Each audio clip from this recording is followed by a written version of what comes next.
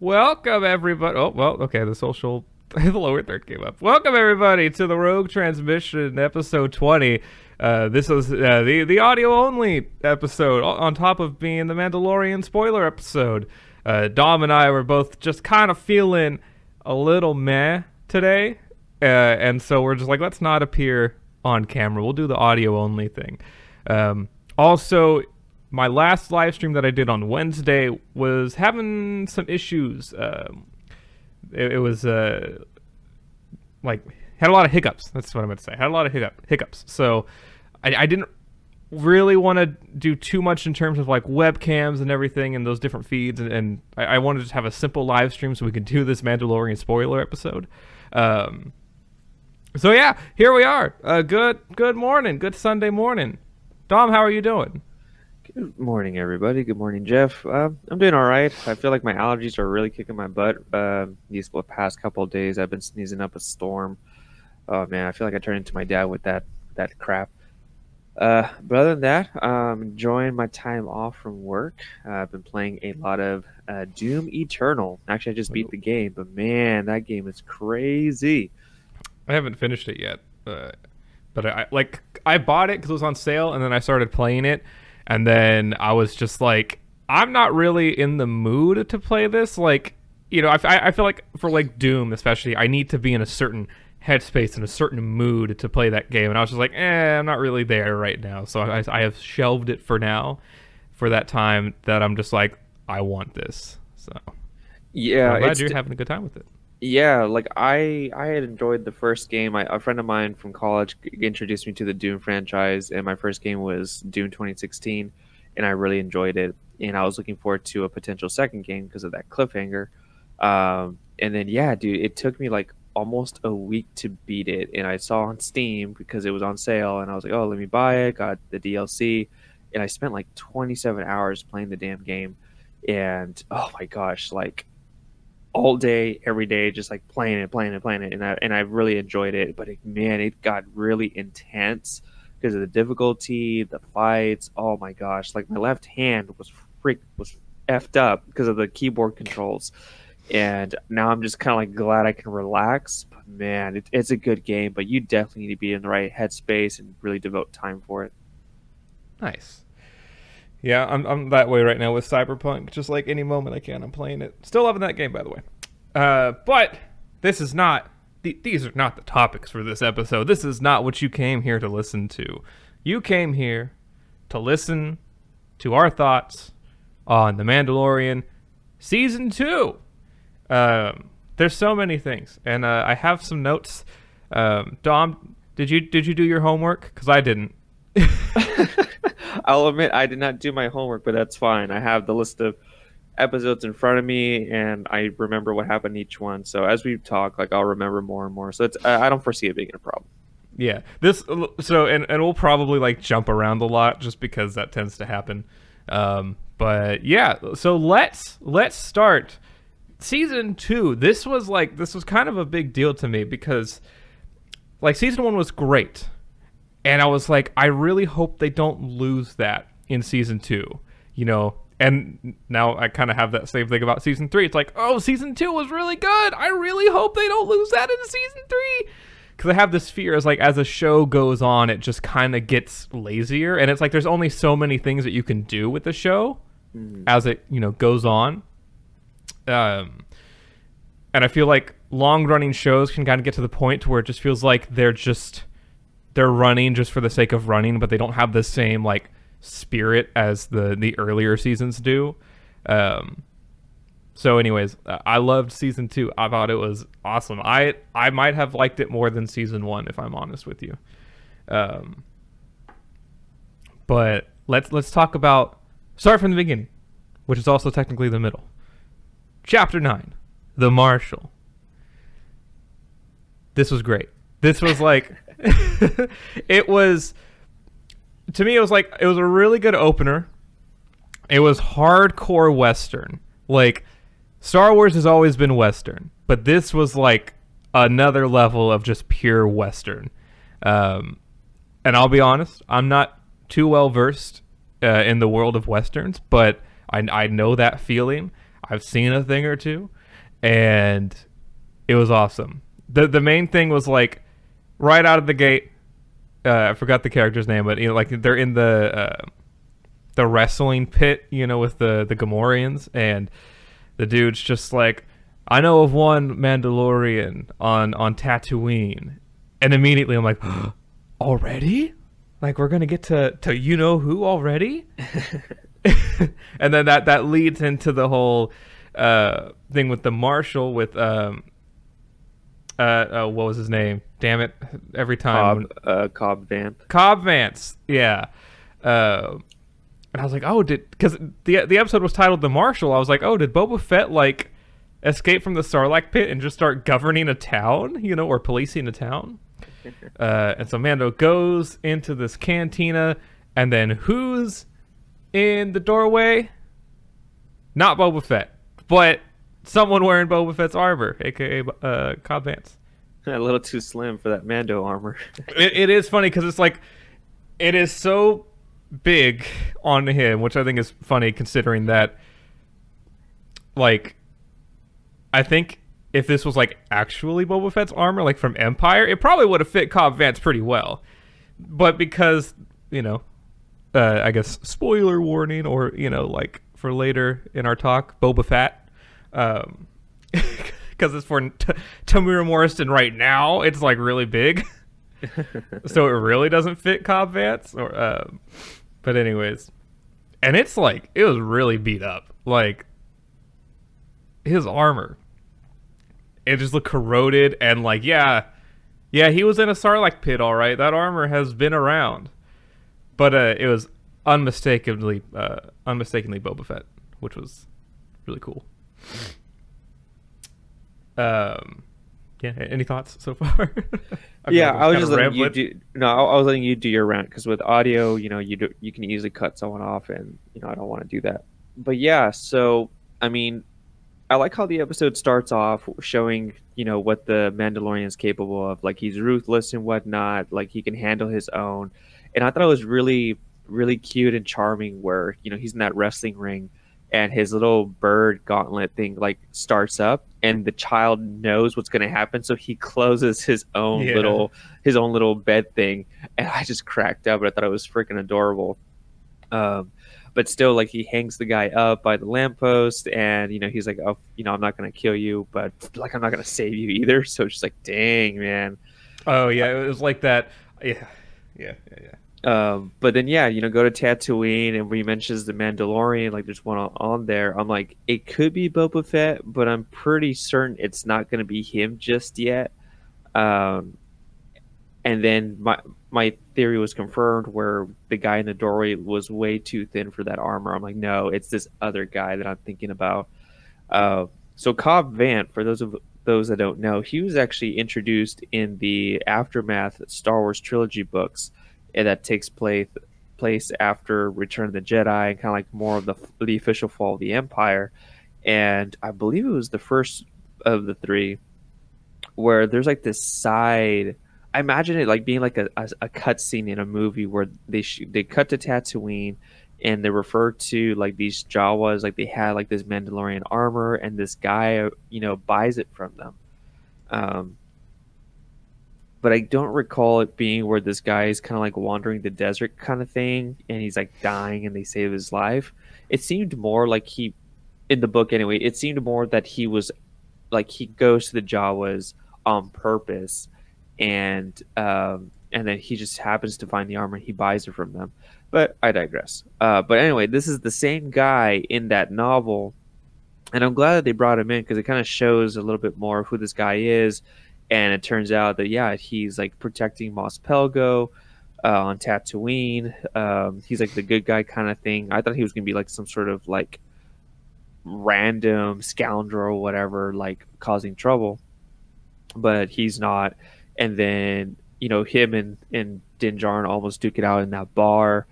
And but yeah, then they team up and they go fight a crate dragon, which was really cool because we had never seen a crate dragon on the big screen before. And there's still kind of like some debate on what kind of crate dragon was it? Was it actually a worm, or was it like this actual like big physical monster that has legs? Because my only real exposure to crate dragons had been, in the Old Republic video games, and it's actually like this giant lizard kind of thing. And but in the show, it was like almost like the Tremors worm, for if you ever seen those movies. And for me, that was kind of disappointing. Its size is massive. Like, don't get me wrong, it's freaking huge and it's a deadly beast. But I was just kind of like underwhelmed that it was just like, oh, it's just a worm. Uh, but then a concept artist or whatever confirmed slash released images of two different versions of the crate dragon, where there's like a subspecies of the big one being kind of like this actual dragon-like thing, but we only see its head. So that means that it's moving in the ground, and that's just, we only see the head and the neck of it. But the other subspecies, like, yeah, it's more of a worm kind of thing. But that's not what we saw in the show, which I wish they would have clarified a little bit more. That's just me being nitpicky. But yeah, they team up with Tusken Raiders and they try to fight the whole thing down. And I thought it was so badass of the Mandalorian just like blasting his way out of the mouth of the Great Dragon. Yeah, I think the crate dragon in Mando fits better with the skeleton that's in A New Hope, which is just kind of like a head with a spine, so a worm. But also, yeah, like it could just be a different version. I mean, for all we know, young crate dragons are worms, and then they grow up and grow legs. I mean, yeah, who knows? But yeah, the Tusken Raider thing was actually really cool.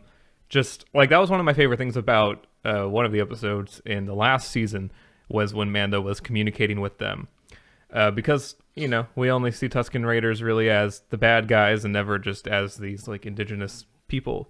And it was really cool. I really enjoyed that aspect of it. Also, just like a fun thing is the fact that it went from 2.35 to 1 aspect ratio to 16:9 for the Crate Dragon fight. Which like I noticed about halfway through, and I was like, wait a minute, this isn't cropped. This is 16:9. I was like, did they switch to? Are they switching to 16:9 for the Mandalorian? I was like kind of disappointed because I like the classic film 2.35 look. Yeah. And then it switches back, and I was like, oh, okay, it was just for that fight. But then after the Crate Dragon has been slain, the big reveal of the episode is Boba Fett. Technically the first time we've seen him, or the second time, but the first time that we've seen his face in at all, really. I mean, I guess, when he was younger, but adult Boba Fett, which was kind of a big deal, kind of not, because we know he's a clone, so we kind of know what he looks like, but still, before this, we'd never seen Boba without his helmet, so that was kind of cool, But yeah. apparently Go ahead, sorry. This is exactly what I want to avoid. No, it's okay. But apparently he's just been living it out on Tatooine for whatever reason, and I kind of feel like we'll find out later on, but yeah, he has his gaffy stick, and I think he had one of the Tusken Raider snipers or something. So, but yeah. Yeah, I thought it was really cool. That's when me and my wife got really excited because they showed him, and that's when I was like 90% sure it was Boba Fett, because it just shows that this kind of like hooded figure, but obviously not hooded, but he had like this black robe on. And we just see, Tamara Morrison on screen. I'm like, oh my gosh, like that has to be Boba Fett. Like that makes the most logical sense. But then people were out there were like, oh, like maybe it's a clone or Captain Rex. I'm like, what in the world would Captain Rex be doing on Tatooine? Like, he'd be fighting for the freaking rebels, at this point. Or, probably passed away at this point because he was getting pretty old. But I'm just like, oh, come on. Like, why? Why would it be a random clone? That would serve no purpose. Yeah, let me tell you why, like, how even without story implicate, or without, like, let me just tell you people, how it's Boba Fett. Obviously we know now, but even that night I was like, you people just obviously you don't you maybe just don't know or understand how this works. Which I feel like sounds condescending. I don't mean to sound condescending, but where like at the beginning of the episode, the guy in the pit tells Mando about a Mandalorian on Tatooine. You as the audience, we know that, well, the only Mandalorian that we know of on Tatooine was Boba Fett, right? And the show is titled The Mandalorian, so Boba Fett's always kind of floating in your brain. So anyways, and then, he goes to Tatooine, and it's not Boba Fett, but it's a man wearing Boba Fett's armor. So again, it's like they're teasing Boba Fett. They're alluding to Boba Fett, but it's not Boba Fett. And so then at the end of the episode, so Mando puts the armor on his speeder and then speeds away. And then we see a man who, is Tamir Morrison, who played Boba Fett, or at least voice acted the clones. Well, and he played the clones physically and then kind of redid the lines in Empire Strikes Back. You know what I mean? Whatever. We see Tamir Morrison standing there watching Mando speed off in the distance with his armor, and then he turns around and walks, to the side of the camera.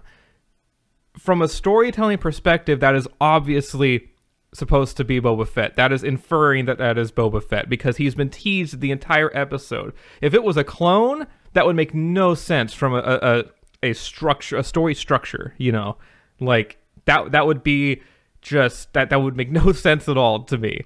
So I feel like, more on that, like, let's say in another version of this episode, let's say it was Captain Rex randomly for whatever reason, or just another clone. Mm-hmm. For one, it wouldn't make sense because of the age enhancement. They would look pretty old. They would, be like Rex with the beard, or Mm-hmm. Wolf with the beard. They'd be really grayed out. Boba Fett fits this age time frame pretty well. He's in his, like, I think late 30s, early 40s at this point, because he doesn't have that age enhancement. Mm-hmm. Two, if it was a clone for whatever reason, I feel like it would be, for one, a slap in the face and a disservice to the audience, because, like you said, they tease Boba Fett the entire way through by the name of the show and the fact that he introduces armor, right? So it's just like, oh, it's not Boba Fett, just a random clone. Like, what? Like, even if the story made sense that you managed to incorporate a random clone, that's still a disservice and a slap to the face to the fans of Boba Fett. Yeah, because the whole episode they've been teasing him, and you never got that payoff of seeing Boba Fett, and so at the very end, they're going to give you that payoff, right? It's just kind of about understanding, like, I hate to be the English teacher, but that whole, like, everything, or almost everything has a meaning, why is the door red, sort of thing, and just, like, I don't even want to say understanding story structure, but just, like, thinking about, that yeah, I don't know how to best explain that without sounding condescending, but yeah, I think you're on point there too about, like, just, it would be a slap in the face. It's like, that would make no sense. It would be kind of jarring if it was like, oh, I thought that was Boba Fett, but it's actually just a clone. Like, that's kind of weird. Yeah, it would leave a weird taste in your mouth, honestly. Like, oh, it's cool, you're bringing in a clone that probably you would have never expected in the first place, right? Like, if you're going to bring in a clone, bring in someone that we would have known from the Clone Wars by name, like, again, Rex, Wolf, Gregor, whomever. But still, it's just like, it would be really off-putting. Yeah. So then we move to Chapter 10, which I'm probably going to just gloss over. Not a lot happened. We had the passenger. We had the eggs. Baby Yoda, as we know him at this point, or the child, eating the eggs, which is kind of weird just because that's like a sentient being's children that he's eating. Caused a whole uproar with the fan community, I'll say that. Apparently, I saw, like, I didn't see much of people. I mean, I don't think anyone actually got mad, but, like, yeah, people were upset about that. I think the coolest thing in this episode was just the spiders from Rebels. That was neat seeing those things in live action. They're a little different than how they appeared in Rebels, but I kind of wonder if that's because of, well, it could be the planet, like they just kind of evolved slightly differently on that planet. Or it could be just like, the male versus female spider things. I don't know. But either way, it was neat seeing them in live action. And then our first major cameo of many in The Mandalorian. Dave Filoni returns in his role as a Republic Ranger.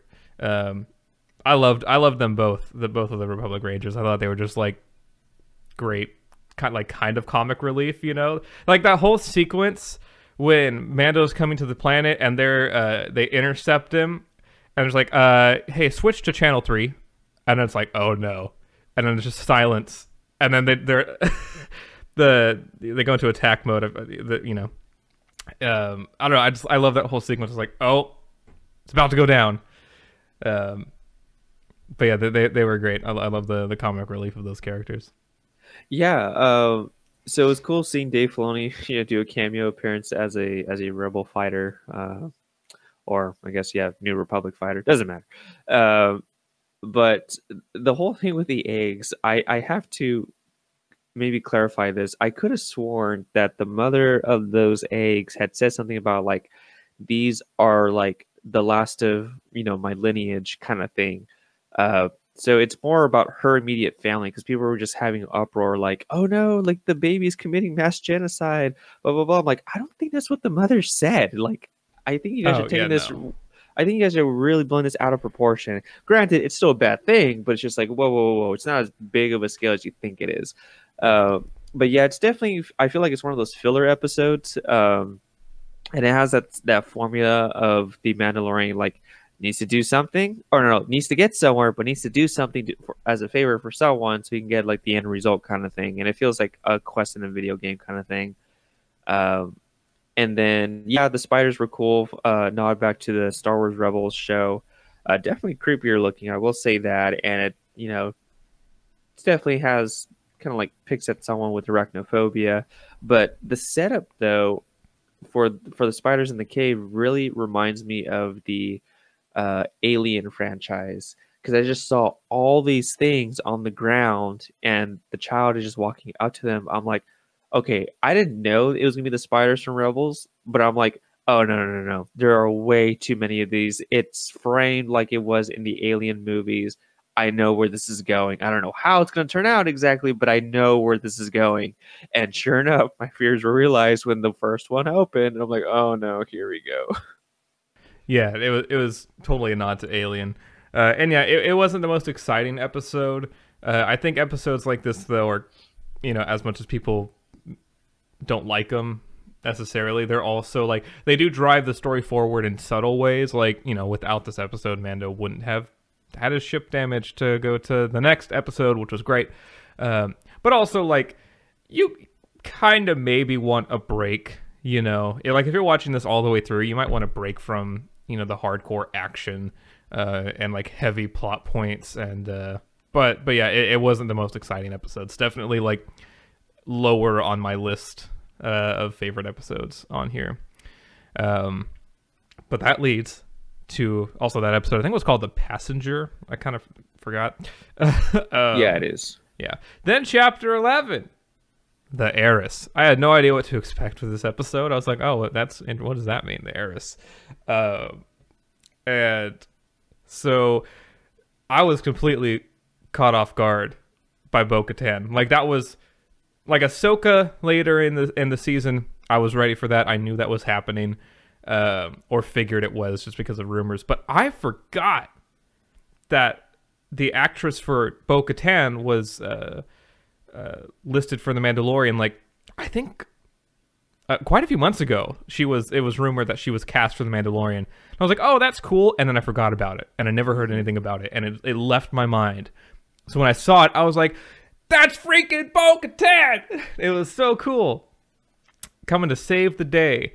And I think this episode, I love episodes like this because they clarify things that I feel like the Star Wars community, or that Star Wars fans, Star Wars fans, let me tell you, Dom, I feel like, this is just my opinion, this is a hardcore, just my opinion, Star Wars fans are terrible at looking below the surface level. Like, they take anything you throw at them. If a character says something, it is gospel, they never think about the motivations behind why that character is saying that, what they mean by that. They just think these are the words that were spoken, so that must be the truth.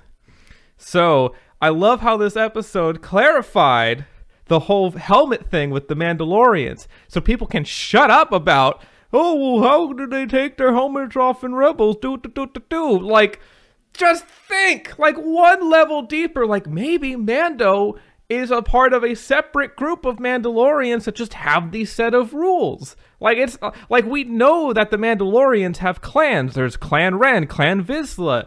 Like, this is a known thing. Maybe this clan is just like, we can't remove our helmets. And Bo-Katan clarifies that. She's so good, so amazing. I love her for it. I was so happy. And I thought it was really cool because it elaborated on Din Djarin a lot more, because of, like, one, the fact that, like, other Mandalorians can take off their helmets, and him kind of freaking out about that.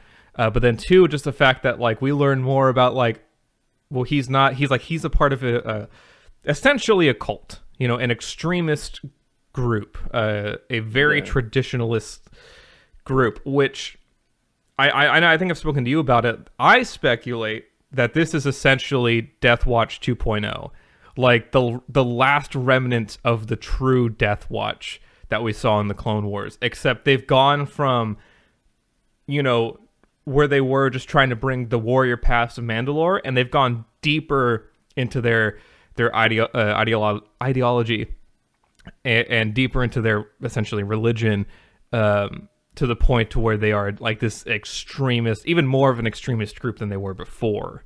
That is just my speculation, though. But I love that we got more clarification on that, and Bo-Katan is just so good. Yeah, so when they revealed Bo-Katan, I didn't catch it at first. I mean, obviously I knew it was her, but I didn't catch the parallel of how she was introduced, because he was underneath that, like, in that water tank with that fish thing, and when she reaches out with her hand and he's looking up at her, it's a mirror of how Death Watch saved him as a child, that he's looking up and they're reaching down to him to pull him out. And I thought that was a nice nod back to his childhood. But yes, like you, I was really glad that they finally clarified the age-old question, the whole helmet issue. Yeah. And I was like you, in my own mind, we're just like, it has to be a clan thing. But I didn't realize it was more of this religious, ideological level of, you know, he's part of a tribe called the Children of the Watch.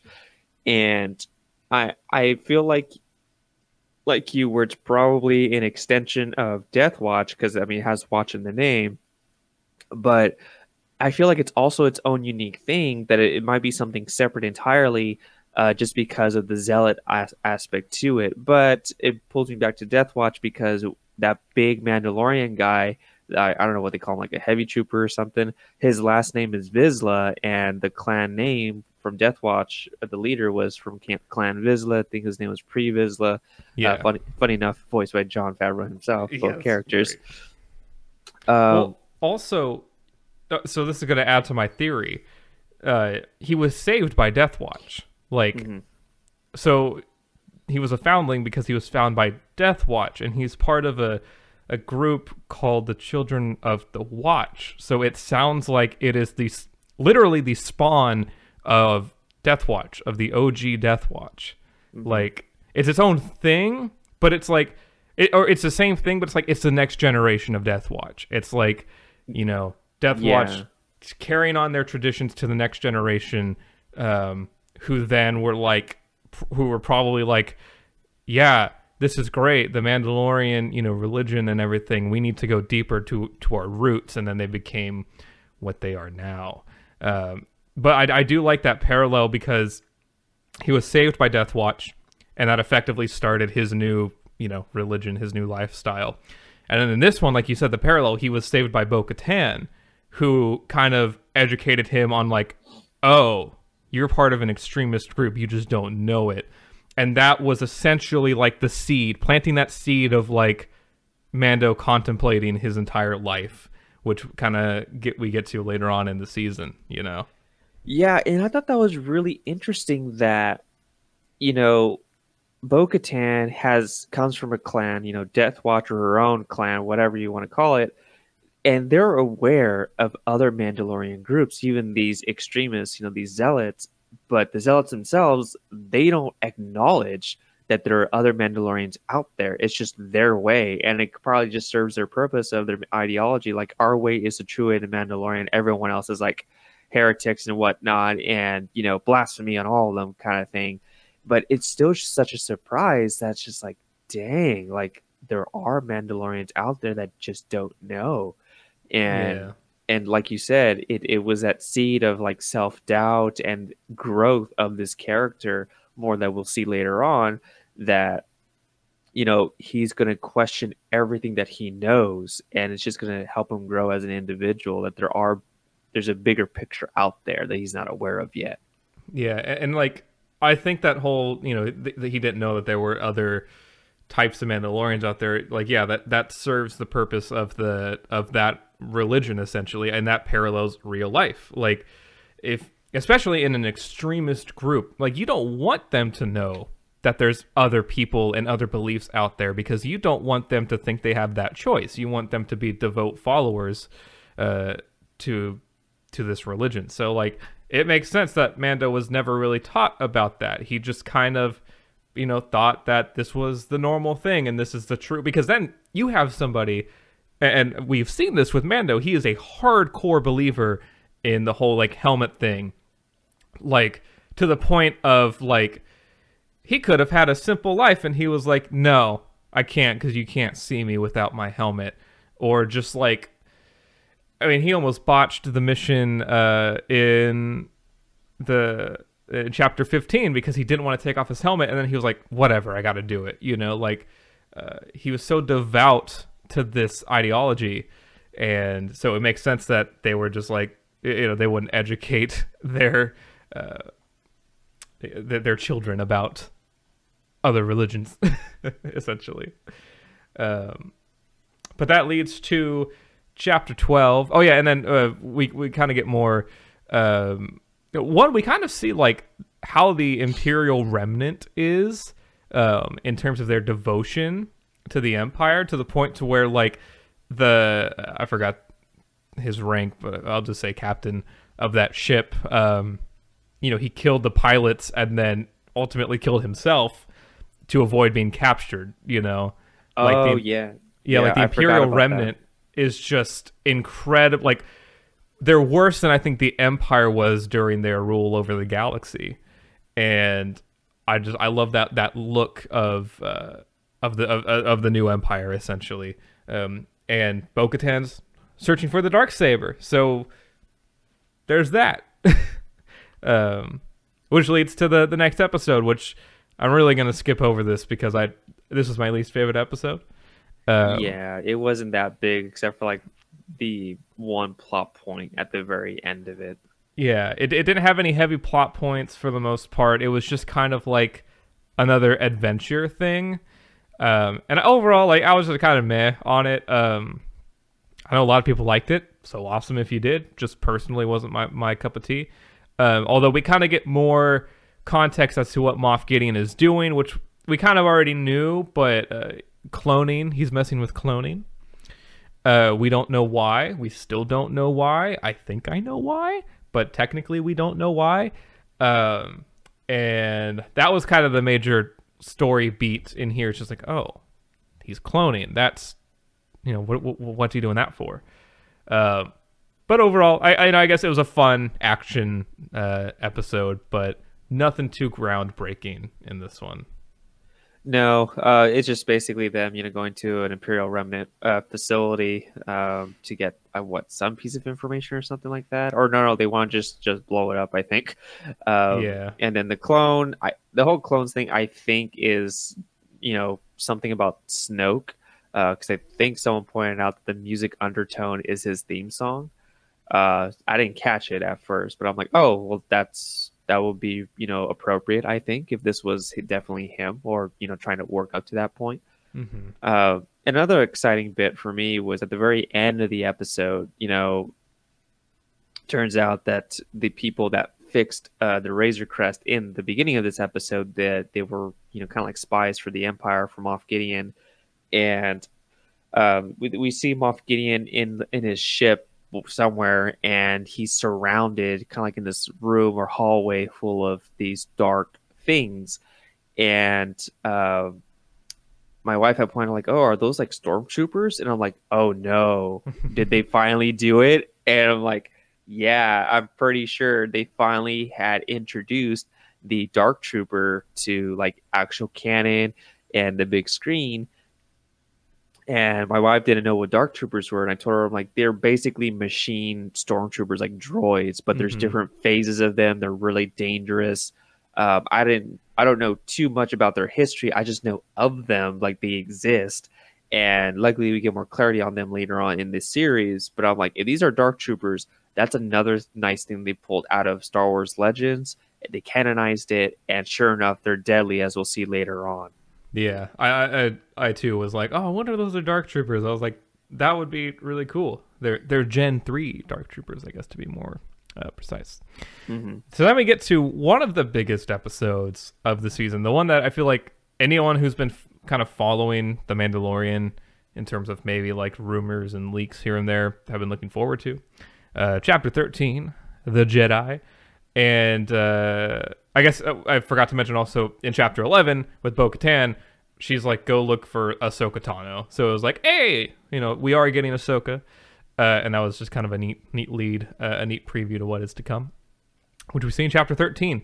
And this whole time I've been wondering how they were going to reveal Ahsoka, and they went for it, like immediately, start of the episode, Ahsoka Tano. And I wasn't completely sold and initially on live action Ahsoka. I still have my gripes with live action Ahsoka, but I think overall I'm okay with it. I think that the main thing is just like the voice, because we have only really heard Ashley Eckstein played Ahsoka. That's how we initially heard her, like from the beginning, and then all the way up until now. So it's just kind of like, it's a little jarring to hear somebody else's voice with that character. But overall, I think they did a good job with her. And so some kind of interesting developments about how, like, about the timeline, that this episode may have taken place before we last saw her in Rebels, which is interesting. Good old Dave Filoni doing the things. But I think aside from Ahsoka, like the big reveal in this episode was the name of the child, which is, say it with me, Grogu. Kind of a weird name, but also Yoda's a weird name, and I don't mind it at all. But yeah, it was cool. Seeing Ahsoka. With her theme music and everything, it was very touching. Is Roy coming? Yeah. Say what you want, whatever you want, Dom. Yeah, so this was an episode that my wife and I had been looking forward to ever since they had mentioned her name in the last episode. And, we're big fans of the Ahsoka Tano character, just because I essentially grew up with her since Clone Wars, and I actually didn't mind her right off the bat in that Clone Wars movie. And she's definitely grown as a fan favorite over the years. Her character development has really grown in the Clone Wars series, and then when they revealed her in Star Wars Rebels, I don't even think there was a rumor out there that this was going to, that Ahsoka was going to be in that show. But it goes to show the audience and any other viewers that this is a cherished character. Like, she is really loved by the community. And when we finally got to see her in live action, like, it was a great thing to cheer for. But like you, I was kind of underwhelmed by the overall performance. Like you, I feel that Ahsoka, the character, is synonymous with the voice actress Ashley Eckstein. But with that being said, I also don't feel that Ashley fits the physique role physical role of Ahsoka Tano, just because in portrayal she seems to be really tall and whatnot, and Ashley isn't that tall of a person. I don't think. I think she's more like what 5'5", give or take, and Rosario Dawson is significantly taller than her. So I felt like physique wise, Rosario fits it, but voice wise, it's Ashley. It's you can't win at this point in my mind. It doesn't matter. There's gonna be problems either way. Well, and I think it also just comes down to like acting. Like I don't know how much acting experience Ashley has, which like I just don't know. But if she doesn't have a lot of acting experience, then perhaps Rosario was a better choice because of her acting experience. Right. And so I think that was probably a large reason. And yeah. Yeah. And to answer your question of like how much acting has Ashley done, it's not that much from what I've seen.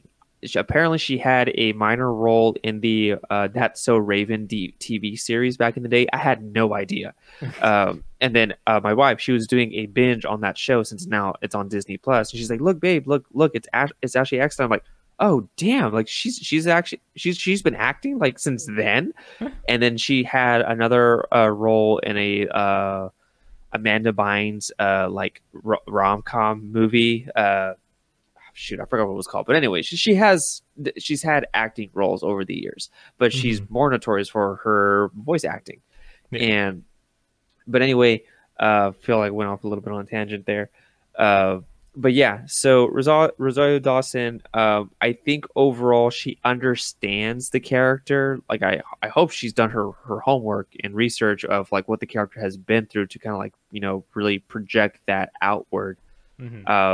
But then the episode itself, apparently it does some nice nods to like classic like Japanese films. Like there's 2 shots that were reminiscent of a particular Japanese film, and I thought that was cool. Just like acknowledge history and whatnot. And I mean that's what George Lucas did anyway, so well. Another thing I wasn't entirely blown away by was the lightsaber fight or sword fight with the woman of that town, or whatever her name would be. I just felt it was just like it was so underwhelming, and I'm like, how can Ahsoka be taken aback by this woman? The woman doesn't even put up much of a fight. Like visually, how is Ahsoka like having trouble here? And then 2, the shots themselves weren't that appealing to me. I'm like, come on, like even the new sequel trilogy had better lightsaber fights than this, and that's saying something. And I don't know, I was just not having a fun time with that, and I think it's probably because of the headgear that Rosario had to wear. Like it was really limiting for her on her movement. But I'm like, at that point you might as well have done something CGI related, that way her movement could have been more fluid, and I would have been okay with that. But overall it wasn't that big of a it wasn't a big hit for me as a show. But for Rosario Dawson as Ahsoka, I'm okay with it. Like you, let's see what happens in the future with the character and the portrayal. But yeah, I'll kind of like leave it at that. Yeah, we'll have to see how the Ahsoka series is, and but yeah, I think that'll kind of determine like my final thoughts on live action Ahsoka. And then we get like the big reveal, not really reveal, but like that she's searching for Thrawn, and that's why she was there. So we know that she's still on that quest, and I think that was a nice tie-in to Rebels and like what she's been doing since the main portion of Rebels, Yeah. Next episode. So this is when we get to like, I think I don't know. I love season 2. I think a lot, but like these next episodes, I feel like were really good to me for like different reasons. And we'll try and get through them really quick so we can get to the finale, so we don't take up too much time. But the tragedy, this I think was one of the shortest episodes of the season. It was only like 30-something minutes long. But when you start off with the tragedy, it's like, oh no, what's gonna happen? And this episode just gets like right into the action, with Grogu sitting on the stone, and then Boba's like, or not Boba, whoo, Mando is like, oh, what's that? And you just see and hear the Slave One, just like far away, and I was like, oh, we're finally getting Boba Fett, and it was Boba Fett, and it was so freaking cool. I love Temuera Morrison a lot, and so bringing him back as Boba Fett was such a treat, and the fact that he so far has actually played more than just a minor role, like he was more than just a 1-episode cameo. I thought it was really cool. Fear. That was my fear, that it was just going to be a tease and then that's it. I'm like, really? Come on. Yeah, it would have felt to me like, because I feel like overall, like one of my fears with season 2 is that it has been relying too much on the member berries, too much on, hey, you remember this character, right? You remember this character, you remember this character, like all these characters that we know and love being brought in, and I worry that has been the reason why season 2 has been really good. But then I also feel like season 1 didn't really have any of that, and it was still amazing. So we know that The Mandalorian as a show can stand on its own. And also, like, at the end of the day, if we're having a good time with the show, does it really matter if we like it because of one reason or another? But anyways, seeing Boba Fett was awesome. He wants his armor back, understandably, and Mando's like, nah, get out of here. You can't have it. And then Moff Gideon crashes the party, and Boba takes that opportunity to be like, oh, I'm going to go get my armor from the Razor Crest. And I don't know. I love just seeing Boba Fett back in action. I thought it was really cool. Even if the armor, or even if Temuera Morrison maybe doesn't fit in the armor as well as the original actor, rest in peace, did. But it was still really cool to see Boba Fett, as the internet calls him. I don't know that he's fat. I saw something, I don't know how true it is, about like Temuera Morrison, and like he's actually like really in shape, but I don't know why the armor. I feel like it's the robe he's wearing. Like, yeah.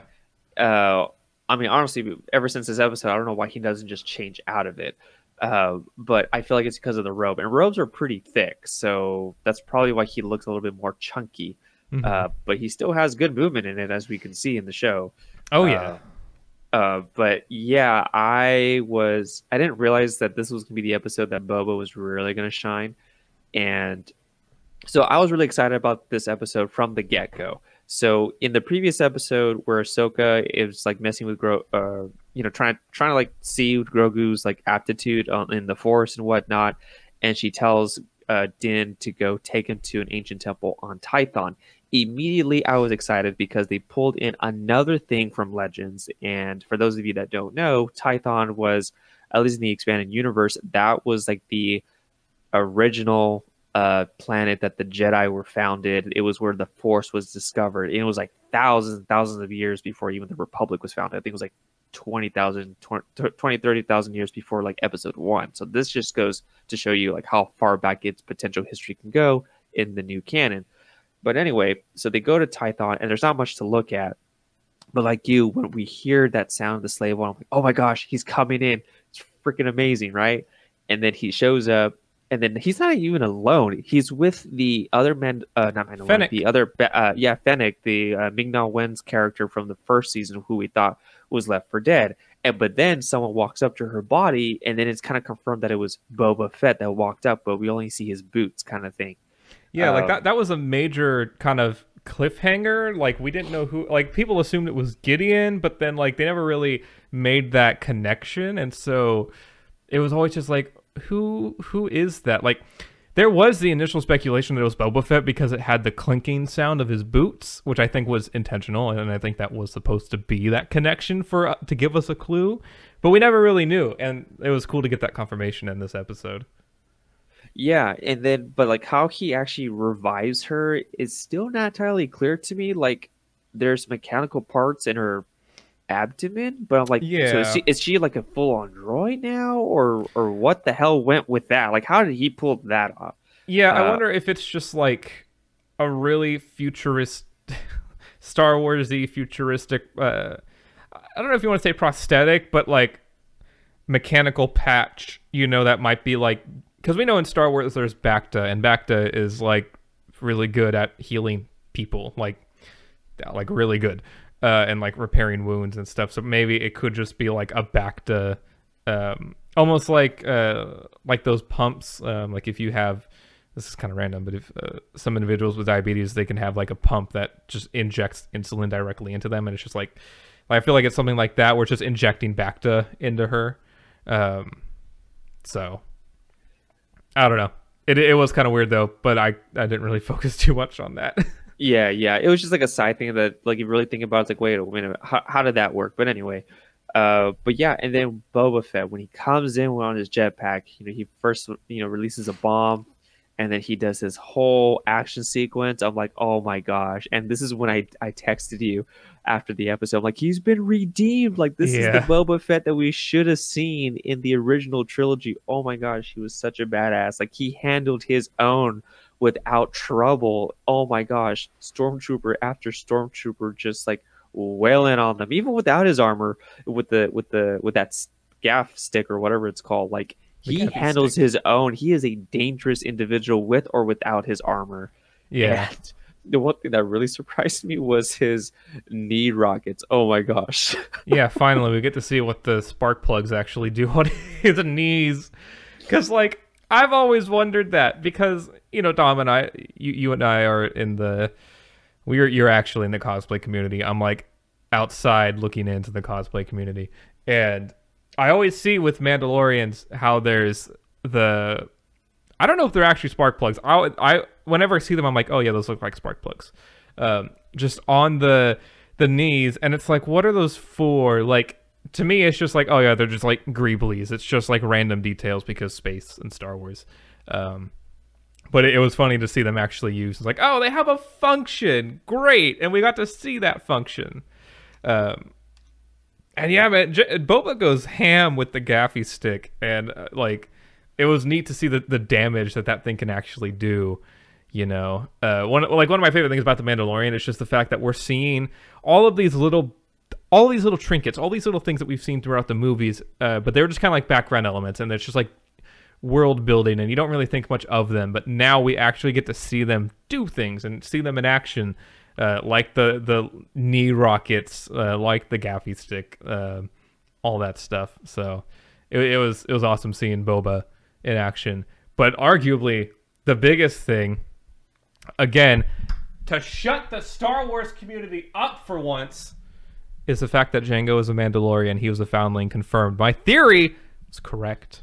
And also, suck it, everybody who's like, Jango's not a Mandalorian because Olmec said it, even though Olmec was a traitor to Mandalore, and so he probably had his own motives, and obviously the way he said it implied that he didn't like Jango, so of course he's going to say something to make Jango seem less relevant.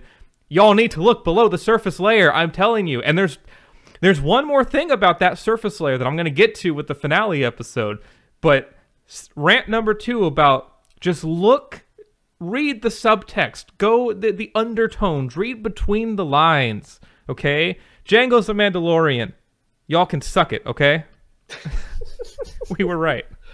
Oh my gosh, yeah, and I think that was something that, Boba kept repeating, like, oh, that the armor belongs to me, belonged to my father, Jango, blah, blah, blah, blah. But the fact that, you can actually bind it to an individual, so to speak, in its codex or whatever, in Mandor or whatever the hell the language was, someone translated it, and yeah, it confirmed that he was a foundling. His mentor was Jast. Maybe it was just an incomplete translation, because the language actually just kind of it was fades probably away. Like shorthand for Jaster. Yeah, so it's just like Jaster Maril. Another thing that I was excited about, that was his mentor in the expanded universe stuff, and yeah, I was happy that they finally confirmed that he's a Mandalorian. I felt that it was kind of like a disservice to the character when George Lucas came out. I don't know if it was an interview or something. It was revealed somewhere during the making of Clone Wars that George Lucas wanted to go back on the idea of him being a Mandalorian. Just like, how about we make him not a Mandalorian. And I'm Yeah. just like, oh, come on, Which I man. feel like this still kind of keeps on track with that theme because he's a Mandalorian, but like Din Djarin, he's not a native Mandalorian like Bo-Katan. You know, he's a foundling. He was initiated. He was brought into the Mandalorian culture, which even so fits with what we saw in Legends with the um what was the comic book? It was Hunting Season or Open seasons. Open Season, yeah, Open Season comics. Which we saw that anyways with Jango, that he was a foundling. So I think it keeps with that theme. But I agree. It was kind of just like, if that stayed, the fact that he wasn't even a foundling, that he was just some guy who got the armor, that was a huge disservice to Jango. But also, like, this has kind of left me thinking about Jango's armor and about how in the Clone Wars, we saw that Boba destroyed Jango's helmet trying to assassinate Mace Windu. And I have the theory that Boba's armor is Jango's old armor that he used during the Mandalorian Civil War. And I, again, what kind of reinforces that? And I don't know if it's in the Open Season comic or in another one, but it shows Jango during that time, and his armor is green and red. It is that same color scheme. And so I feel like what he did was he had that armor, which presumably is maybe not pure Beskar, but is some form of Beskar. I don't know. I think the level below it's called Durasteel. Well, no. So I think it's like Beskar, but then because Beskar presumably would probably weigh a lot, he switched to Durasteel, which in IRL terms would be just like steel or some other type of common metal.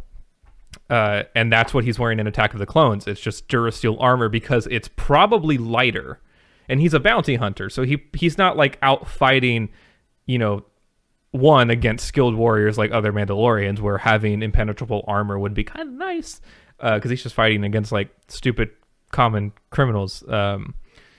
So he probably, it was probably just like two different sets of armor, and I wonder if maybe we'll kind of get more clarification on that, because I feel like it's still one of those like unsolved plot holes of Star Wars in terms of like, well, if Boba's wearing Jango's armor, but Jango's helmet was destroyed, like, Where do you get the helmet? where'd he get the helmet from? Yeah.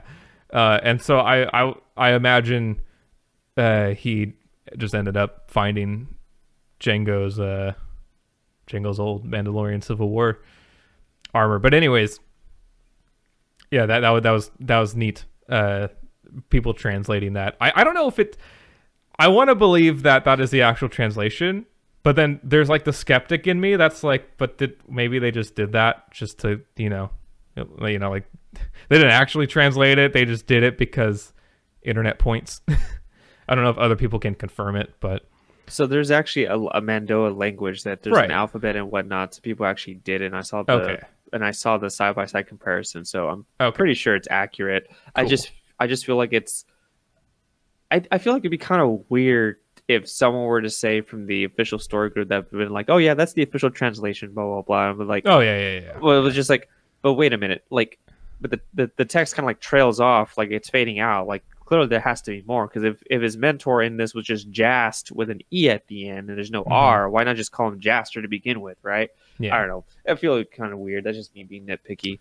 But I do like through the Mandalorian, I don't know if it was introduced in the Mandalorian or if it's been introduced in any other Star Wars medium, but the chain code, I love that. It like basically like I equate it to, in the United States, our like social security number, just like your unique identifier of who you are, laid out in, I guess in this case, it's not just numbers, but it's like, it's your ID, it is literally your ID, your galaxy-wide identification. So I love that, because it's another one of those like minor world building tools that just gives you more context for the Star Wars universe, and it's just really cool. It's simple, but it's neat, the idea of the chain code.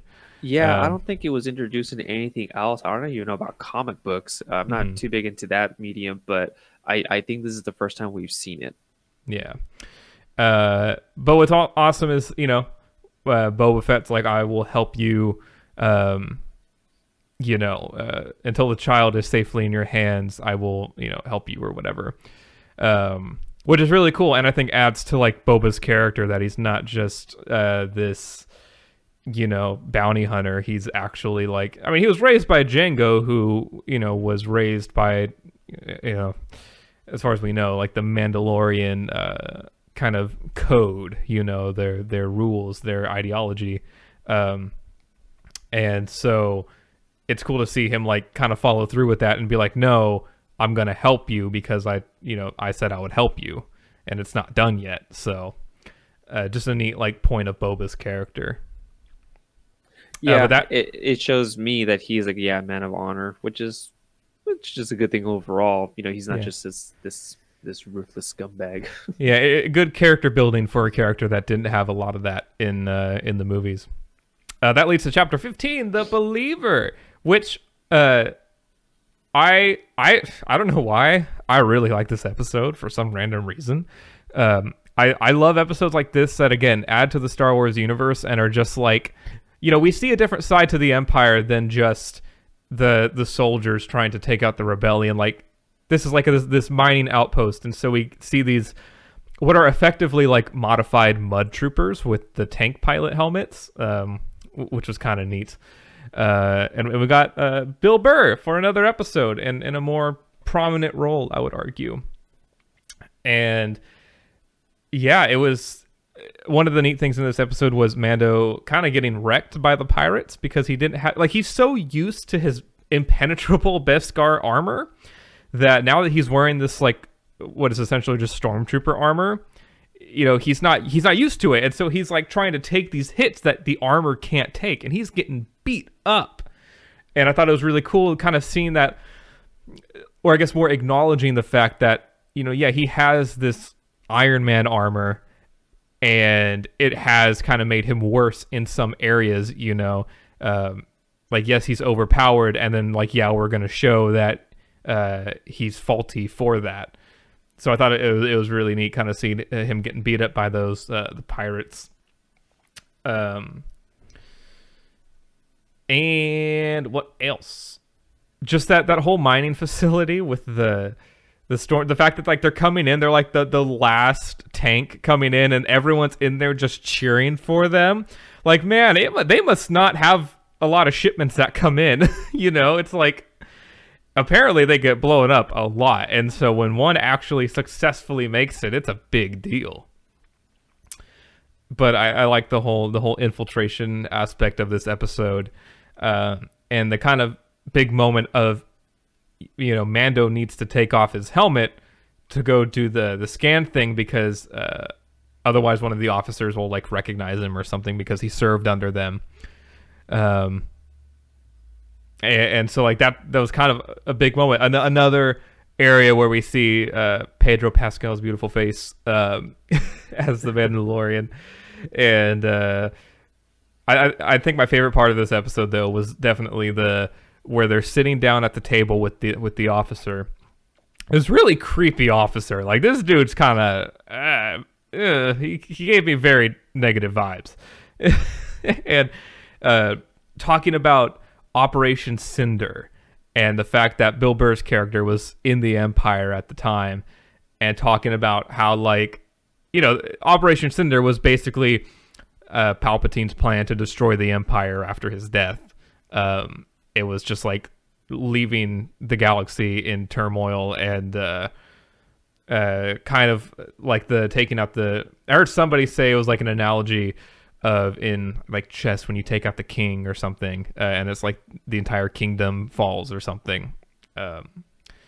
And Bill Burr just talking about like how he was serving during that time, and like all of his friends died, like all the people that he knew died because the Empire decided to do this thing under like these people's command, and this guy's like, long live the Empire, like that's what we have to do. And when the people like, we left the galaxy in turmoil so that way, because people really just want order. So when we come back, people will welcome us with open arms, you know.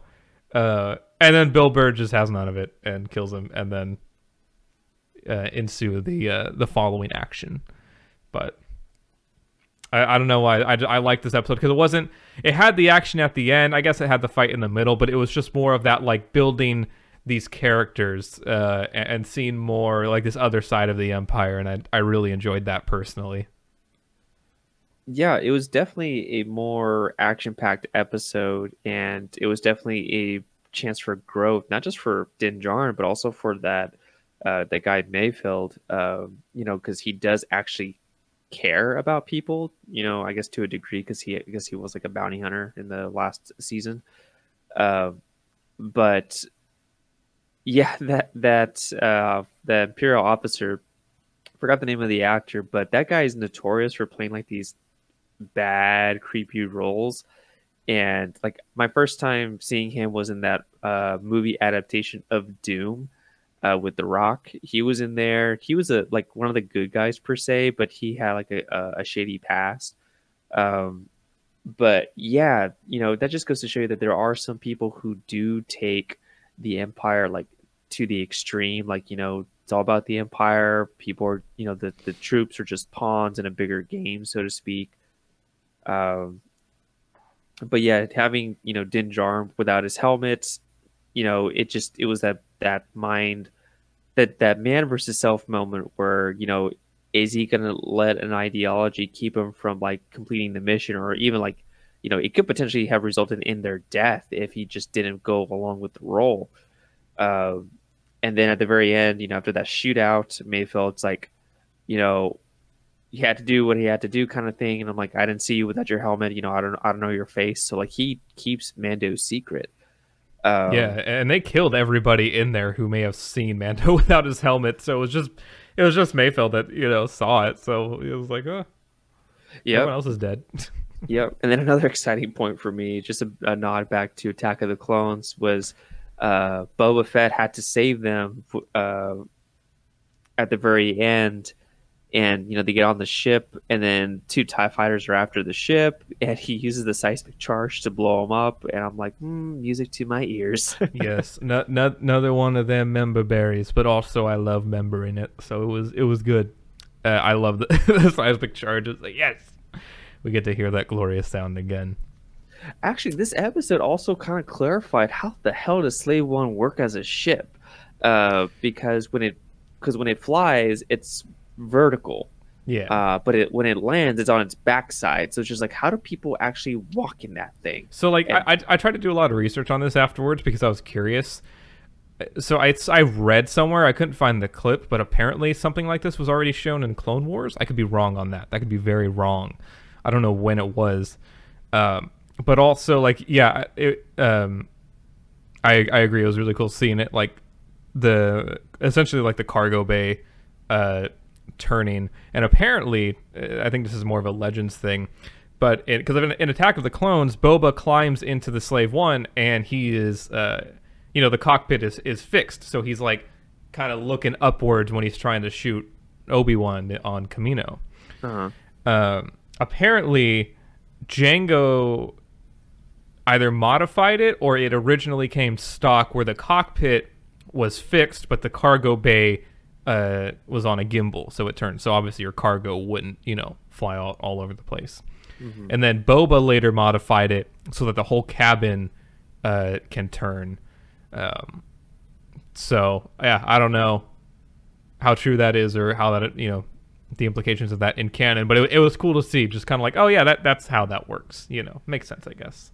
Yeah, because the only other thing I've seen where you can actually go inside the ship is in the Bounty Hunter video game, but you really don't go in that far into the ship. It's like the platform, and then it's like this really narrow hallway, and then that's it. But it still kind of leaves the impression that when you fly, you're not going to be comfortable as a passenger if you're in the cargo bay. Yeah. So seeing on the interior was like a mind-blowing thing. And honestly, if they're going to show people inside the ship, they had to have figured out, okay, what's going to be really practical for this ship, for its crew. And I'm glad they addressed it. Honestly, that's just me. But overall, I really liked the episode. Yeah, no, it was good, and then that leads to the final chapter 16, the rescue, which was a lot, kinda. Let's see. So this has the most notes just because saw it fairly recently. Boba starting fights in the beginning with Bo-Katan and Sasha Banks' character, who I forgot her name. But that was, again, just the sound of Tamara Morrison's voice under a helmet is, I don't know why, it's music to my ears. So that whole scene with him just like kind of being very confrontational about like, this was my father's armor and all this other stuff. It was great. But I also feel like this is going to start this is rant number 3, by the way, just heads up. Another controversy in the Star Wars community about who's a Mandalorian and who's not. And let's clear some things up. So Bo-Katan says that Boba Fett is not a Mandalorian. Here's why, I think, anyways. Just my opinion and my theory. So I rewatched that scene a few times. So she only says that after he talks, right? She doesn't know anything about him until he speaks, until she hears his voice. And there's this look on her face as she like looks up with this realization, like, wait a minute. And then that's when she says, "You're not a Mandalorian." And what did she say? She's like, "You bring disgrace to that armor," or yeah, you bring shame to that armor. Yeah, she says, "So you're not a Mandalorian," and Bob was like, "Never said I was." And then they talk a little bit, and Bo-Katan talks about her plan to regain Mandalore, and then Boba Fett's like, "You got to be kidding me! Like the Empire turned Mandalore into glass." And then that's when she goes, "You were disgraced to that armor, to the armor you wear." And then he says, "Be careful, this was my father's armor." And then she goes, "You mean your donor?" and then she follows up. Go ahead. Well, she follows up with that, like, "You're a clone. I've heard your voice dozens of times." And that is her reason for why Boba Fett is not a Mandalorian, because she knows that voice, like from the Clone Wars. Like she fought with so many clones, and the clones who ultimately kind of turned evil and probably helped destroy Mandalore. So she probably resents clone troopers now. But anyways, she's heard that voice a dozen times. So when she hears Boba Fett talk for the first time, she's like, "I know that voice. You're a clone. You're not a Mandalorian." So when she says Boba's not a Mandalorian, she's not saying it because she knows it's Boba Fett. She's saying it because all she hears is the voice of a clone. And so she just thinks that she probably just thinks that he's a clone trooper who's wearing Mandalorian armor. Ergo, he's not a Mandalorian, She never implies that she knows who Boba Fett is, where Boba Fett comes from. Everything she says in that scene is alluding to the fact that Boba is a clone, and in her mind, a clone trooper, right? Mm-hmm. Because, like, she may not have known who Boba Fett was. I mean, she's been on this quest her entire life to take control of Mandalore and lead Mandalore. She probably doesn't know who this great bounty hunter Boba Fett is, And even if she heard the name, she probably didn't know that he was a genetic copy of Jango Fett. Like that, like we know that as the audience, but in that galaxy, that's probably not common knowledge that Boba Fett is a clone, right? People probably just don't know or don't care. For even like to push that even further is that people, even if they would have known that he's a clone, the only really idea of clones that they know of is the Grand Army of the Republic, and they all have advanced aging and whatnot. Mm-hmm. So it's like they're gonna think that he's gonna be pretty old, and a select few would know that Boba is the exception, that he is a pure genetic copy of Jango, where he has no aging, no enhancements. It's just basically his offspring, so to speak. But yeah, again, not a lot of people would know that fact. I don't think. And I would also argue that most people in the galaxy wouldn't know about the accelerated aging either.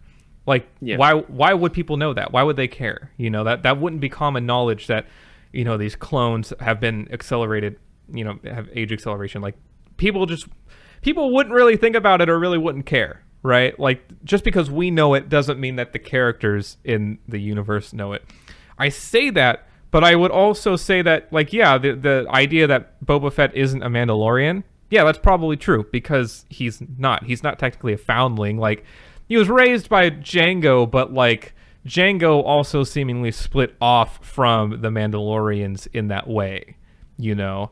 So, but it was revealed that, he told Boba of his past. He knew that he was a Mandalorian. Right. He knew he was an offspring. He was trained by Jango Fett, and pretty well too. So, like in that Clone Wars episode with the cadets, he was able to hit those targets every time, and he had superior training. So just because he's a clone, he ain't no average clone. He was trained by the best. Well, and I think like he was raised with the Mandalorian kind of ways and teachings and skill, but he didn't adopt that.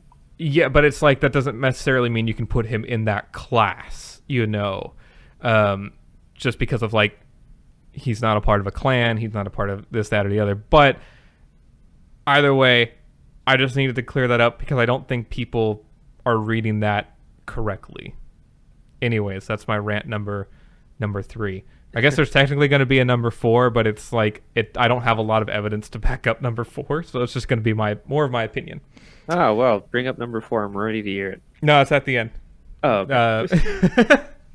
But anyways, yeah, so then we move on and we get on to Moff Gideon's ship. We see the Dark Troopers kind of in action, kind of interesting how they... well, actually, in the beginning of the episode, they take over one of the Lambda-class shuttles.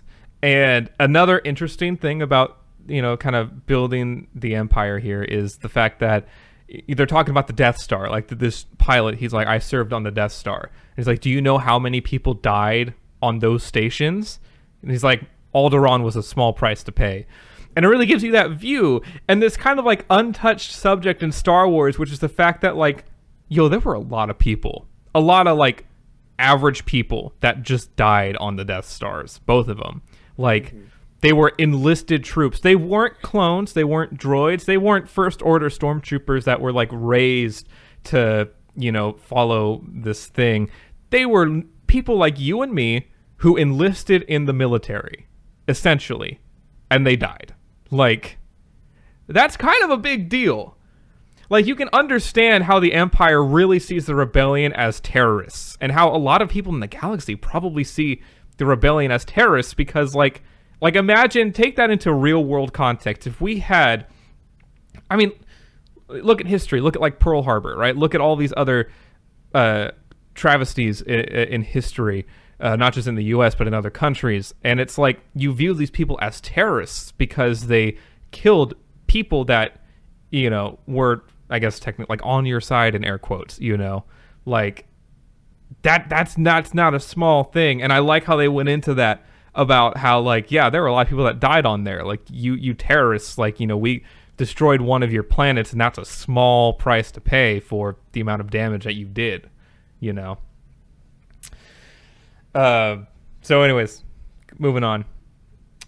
And so we see the Dark Troopers. And I like how there's the thing about how they take a few minutes to load up. It's not just instant, and they also take too much power to just be, like, on all the time. Very convenient, but anyways. And we see Mando get his head bashed in. That really showed, like, the strength of Beskar. Even I was very impressed with how strong Beskar is. Because, like, Dom, I texted you about, like, how I think Beskar works. After you texted me randomly one day about, like, I have a question. Like, how can Beskar do this if that? I forgot the actual question, and I explained why I think it does. But I was surprised to see, like, how physically strong Beskar is. And also I find it funny that the Dark Troopers, like, main action is just to punch things. Like, that's most of what they did in this episode. There's, like, punch over and over and over again. But it was cool to see them. I think they were very underutilized, but I'm okay with it. It's whatever, They did come back later in the episode, but I still think even then they were very underutilized and were just kind of cannon fodder for a very special character. Overall, I like this episode though a lot. Because then we get to Mando fighting Moff Gideon, which was neat. We kind of knew it was coming. Like this big, Boba got, damn it, Mando, not Boba. I have Boba Fett on my mind, okay? I'm excited for Boba Fett. But Mando got the spear, and so we like, he has to use it sometime in this season, and it led up to the fight with Moff Gideon, which was cool. Like that actual like face-to-face confrontation with Moff Gideon, and him kind of explaining his motivations. Not really, but he's just like, I can feel the connection between you. I got what I want. I got his blood. That's it. And like at this point, Moff Gideon kind of seems to just want the Darksaber. Like that's his main thing. Like he got the thing that he wanted from Grogu. That's it. But then ultimately stabbing Mando, or trying to stab Mando in the back, and it not working too well. Anyways, led up to the fight. Mando gets the Darksaber, which is awesome. We're cheering. We're like, hey, yes, he has the Darksaber. But Bo-Katan is like, he has what? How you have the thing. You have my thing. And really going into this idea that like the Darksaber, like it's more than just about the physical object. It is about the story. It's about the symbol. So Bo-Katan cannot simply just like take the Darksaber because Mando was like, here, take it. She has to beat him in combat. Not kill, because obviously he didn't kill Moff Gideon and he still got it, and that apparently still follows the thing. But like they have to actually fight to get the Darksaber. And that's kind of just left up in the air by the end of the episode. So probably season 3 stuff. Then the biggest thing, the single X-Wing. A single X-Wing fighter. Who could that be? Our boy Luke Skywalker in the flesh, saving the day, chopping down dark troopers. So good. I was very shocked. I'm not going to lie. I didn't think they were going to do it. I didn't think they were going to bring Luke Skywalker in. I know people were speculating about that. I was like, no, that would be very difficult to do. I don't see them doing that. I was very wrong. I was very wrong. That's your turn, Dom. I was like, hey, is he gonna say more? So let me start from the beginning of the episode then. But yeah, I was really excited to see that they were gonna bring back Bo-Katan and one of the other Mandos.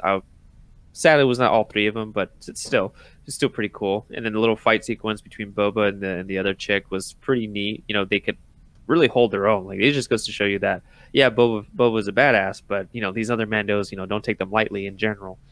And then my wife was really excited that the whole gang was brought in.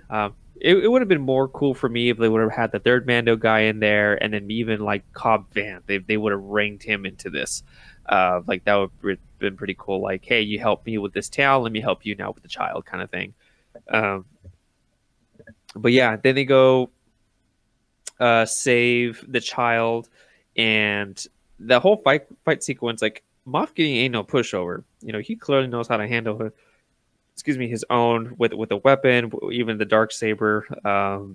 And I had a feeling that he was gonna cut through the Beskar pole or spear just because like it was really heating up, and I'm like, man, like that would have really knocked Din off his ground, so to speak. But it didn't happen. But I didn't realize that, yeah, you have to win the blade in combat to officially like have that title or the ownership of the blade. So it's really going to be an interesting dynamic between Bo-Katan and Din going forward. And like, is that going to mean that he's going to be the new Mandalore going forward? I know that was always a theory since like season 1. I'm not opposed to it, but I'm also like, if he doesn't turn out to be the new Mandalore, like it ain't going to kill me. Like, I would prefer to see Bo-Katan or even Boba Fett, because that's what he was in the expanding universe. Ultimately, he became the new Mandalore.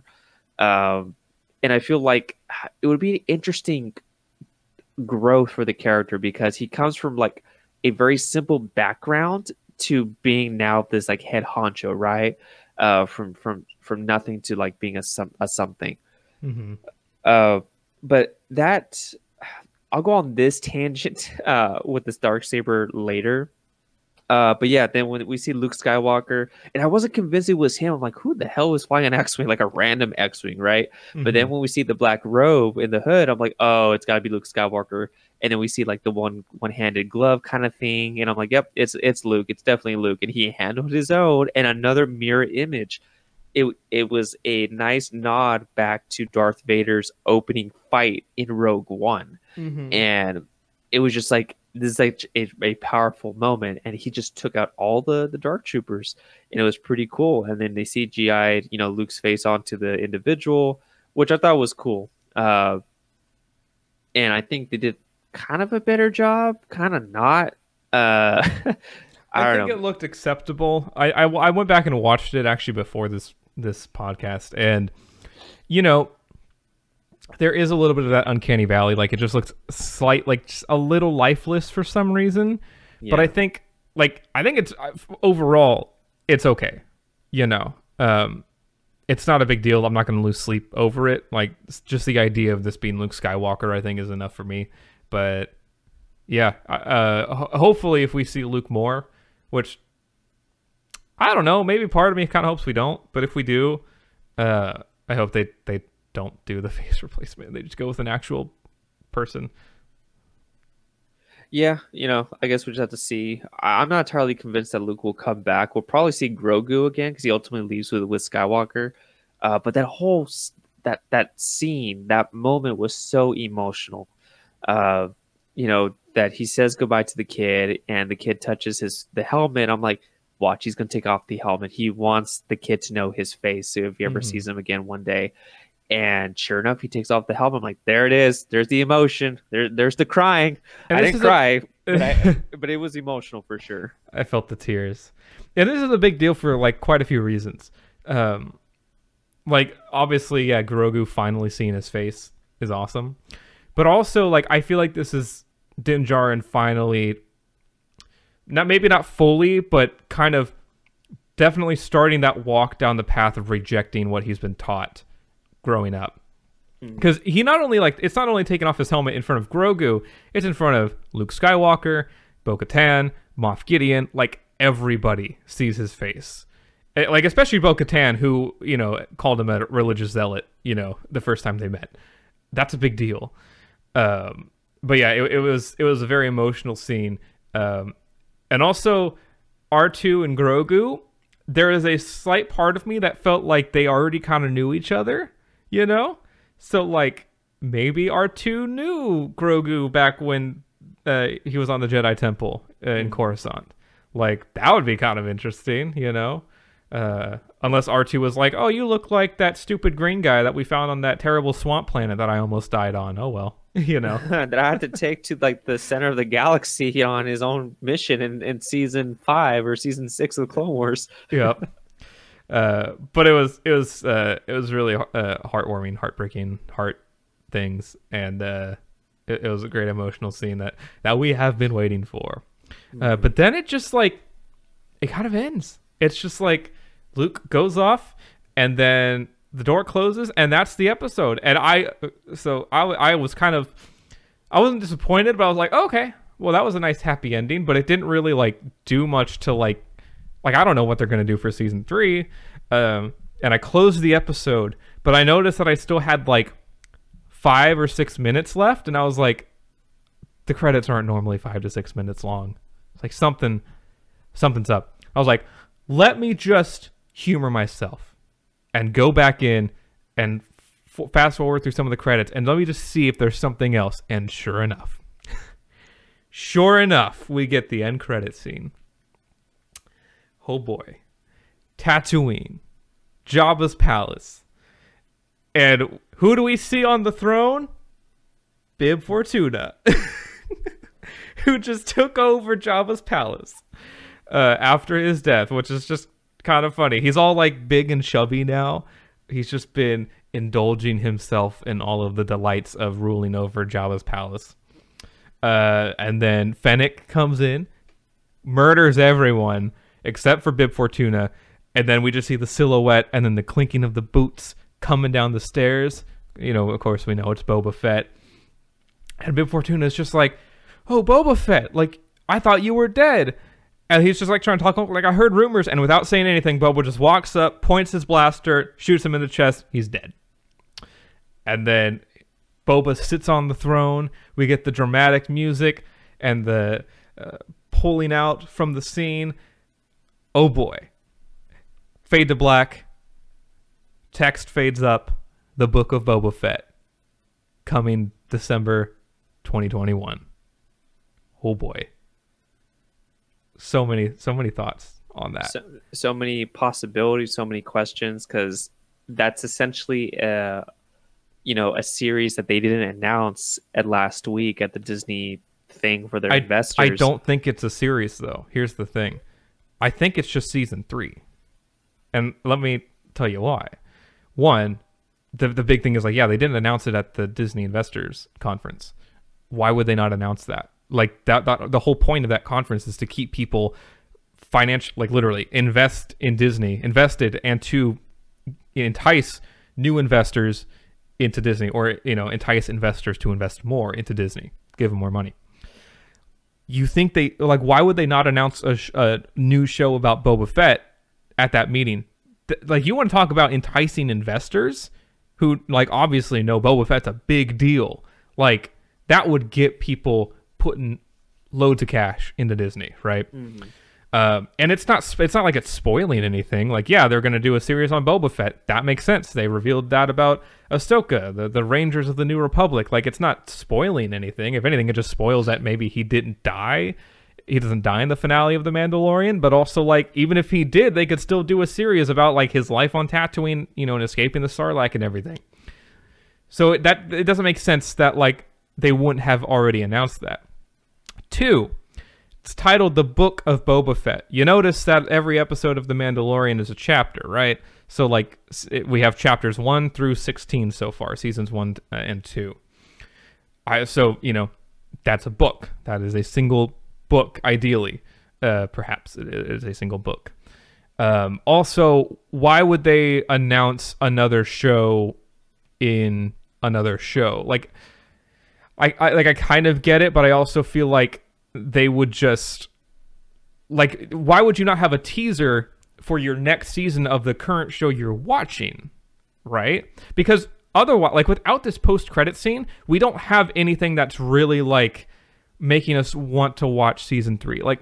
There's some minor unresolved conflicts about how the Darksaber thing and about Bo-Katan wanting to rebuild Mandalore, but overall, at the end of season 1, we had Moff Gideon with the Darksaber, and then we had Mandalorian on his new quest to get Grogu to, his people. And that was what enticed us and made us want season 2. And at the end of season 2, we don't really there's no direction. There's no okay, well, I guess I'm going to go and do this or do that. There's nothing. That's what this is.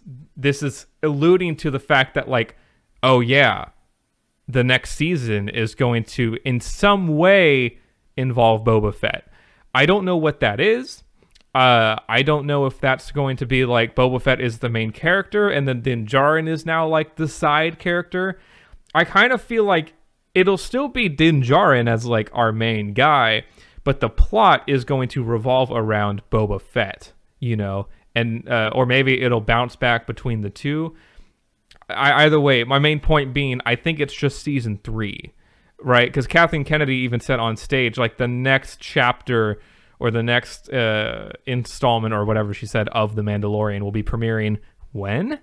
In December of 2021. I believe it's been reported. I think she said it'll come just in time for Christmas of 2021.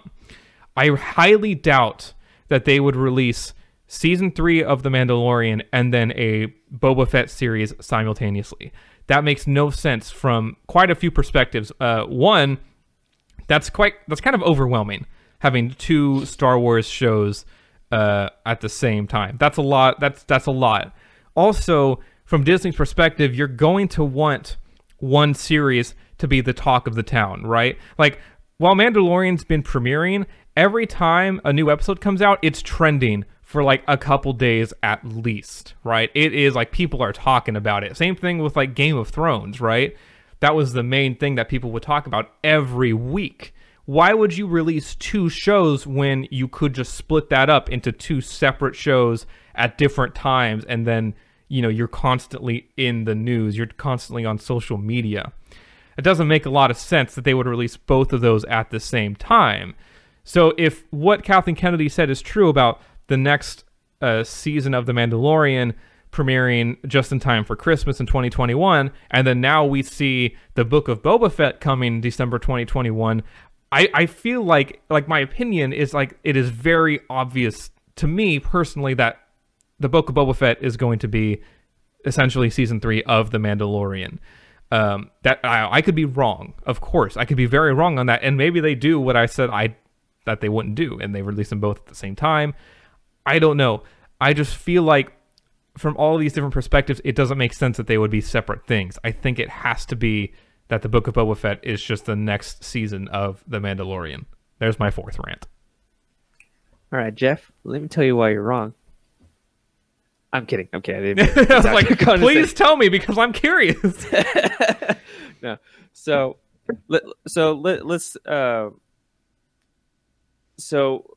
when it comes to The Mandalorian, I feel that it's not. I feel like there's still a chance for Boba Fett to still come back into the show, like with any other character. They brought back in Fennec and whatnot. There's that possibility.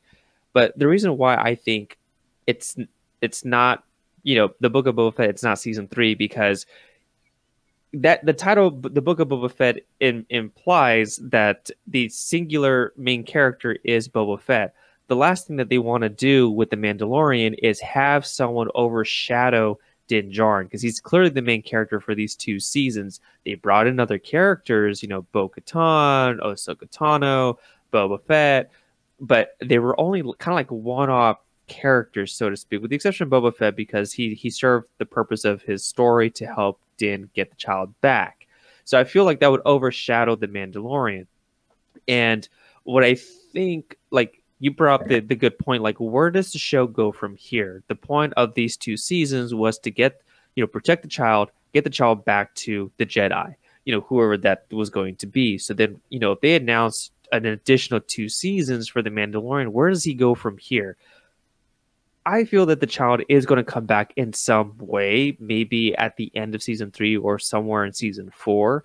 But he's not going to reunite with the Mandalorian in my mind, where he's going to live with him for the rest of his days, kind of thing. I think it's more going to be like a touching, where the child comes back in some way, but it's just for a small portion. I think they set up season 3 to be where, Din Djarin is going to learn more about the Mandalorian cultures, not just the Children of the Watch, but more of like, where does Bo-Katan come from? What are these other tribes? What is Mandalorian society like? What's the bigger picture? So I think he's going to learn more about that. Thus, he's going to have to fight Bo-Katan for the Darksaber, like to who's going to actually rule Mandalore at that point. Is he going to rule Mandalore himself? Who knows? I think it's going to be a fight between Bo-Katan and him. Otherwise, it's going to be like a really tense relationship with them two, because her whole purpose for like a couple years was to find Moff Gideon and to get the Darksaber back, but then that was swept under her feet by Din taking it from him instead. So I think they need to figure out that kind of dynamic for season 3. And for Book of Boba Fett, that just for me just says that that's going to be his own show. What that means exactly, I don't know. Him taking Jabba's throne just kind of implies that he's going to rule Tatooine, or the whole Hutt kind of like cartel, so to speak. He's going to be like this ringleader of this organization and whatnot. I find that to be interesting. I want to see where they go with that. I'm not looking forward to him being a leader of this gang kind of thing. Maybe he does his own Hunters Guild on Tatooine, just the same way that they introduced it on the other planet on season 1 of The Mandalorian. So I think that's where that's going to go. I would like to see him be more involved in Mandalorian ways, but at the same time, he's already said, I never said I was Mandalorian. He just cares about doing his own thing, like his father before him, just being a bounty hunter. So it is what it is. So I think that's where those two different points will be. And then also in terms of other shows, they announced at the Disney press conference there, whatever the hell it was called, that there's going to be like what 10 shows over the next 15 years. There's going to be some overlap along the way. You can't do one show per year, because that only amounts to what 10 years, but they said 15 years. So we have to safely assume that it's going to be at least what 2 seasons per show. I think that's a safe bet.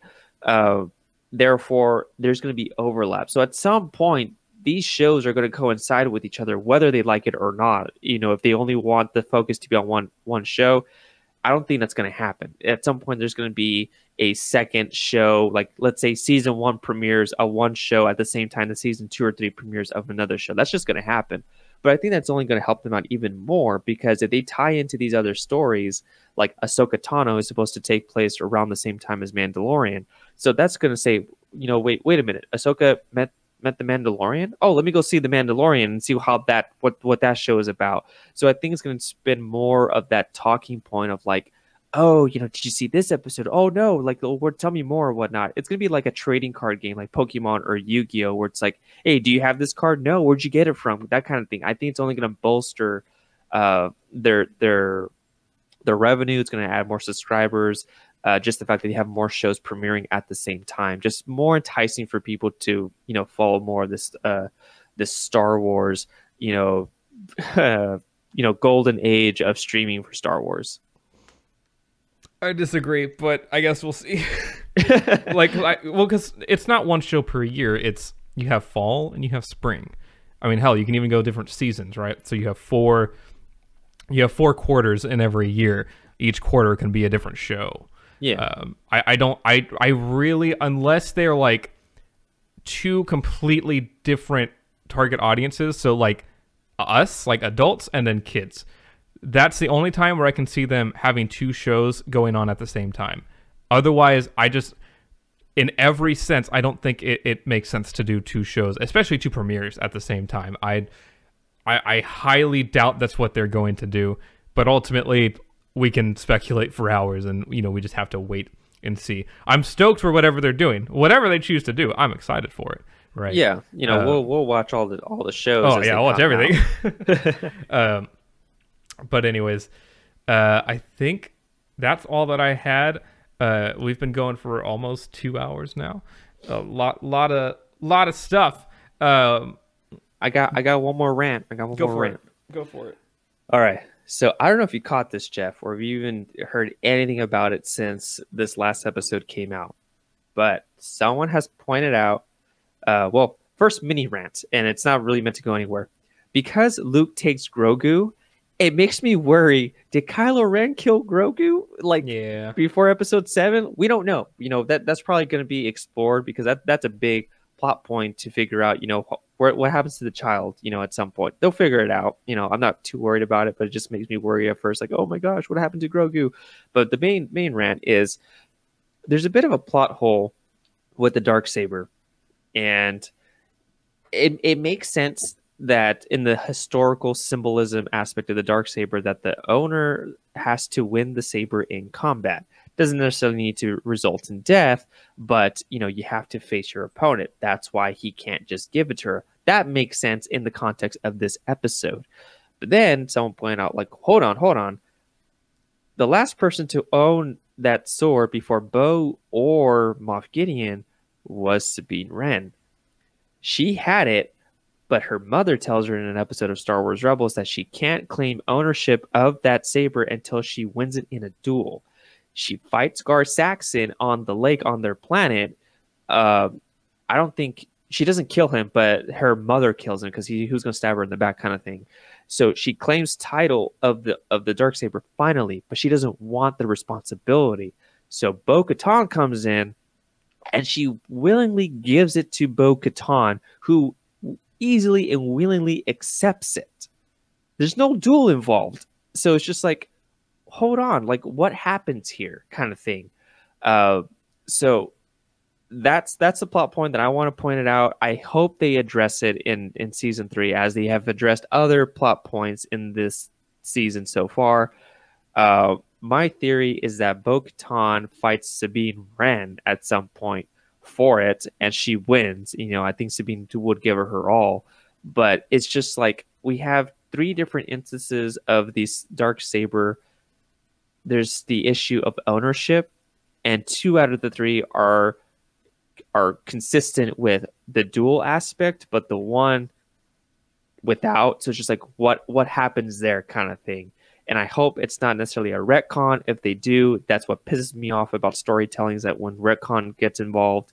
But at the same time, the show has been worked on by Dave Filoni, who worked on Rebels. So I'm pretty sure he had to be aware of that issue from the get-go. So I'm guessing that he's going to fix that later on. Yeah, that is. I'd never thought about that. That is interesting. I doubt that they'll retcon that.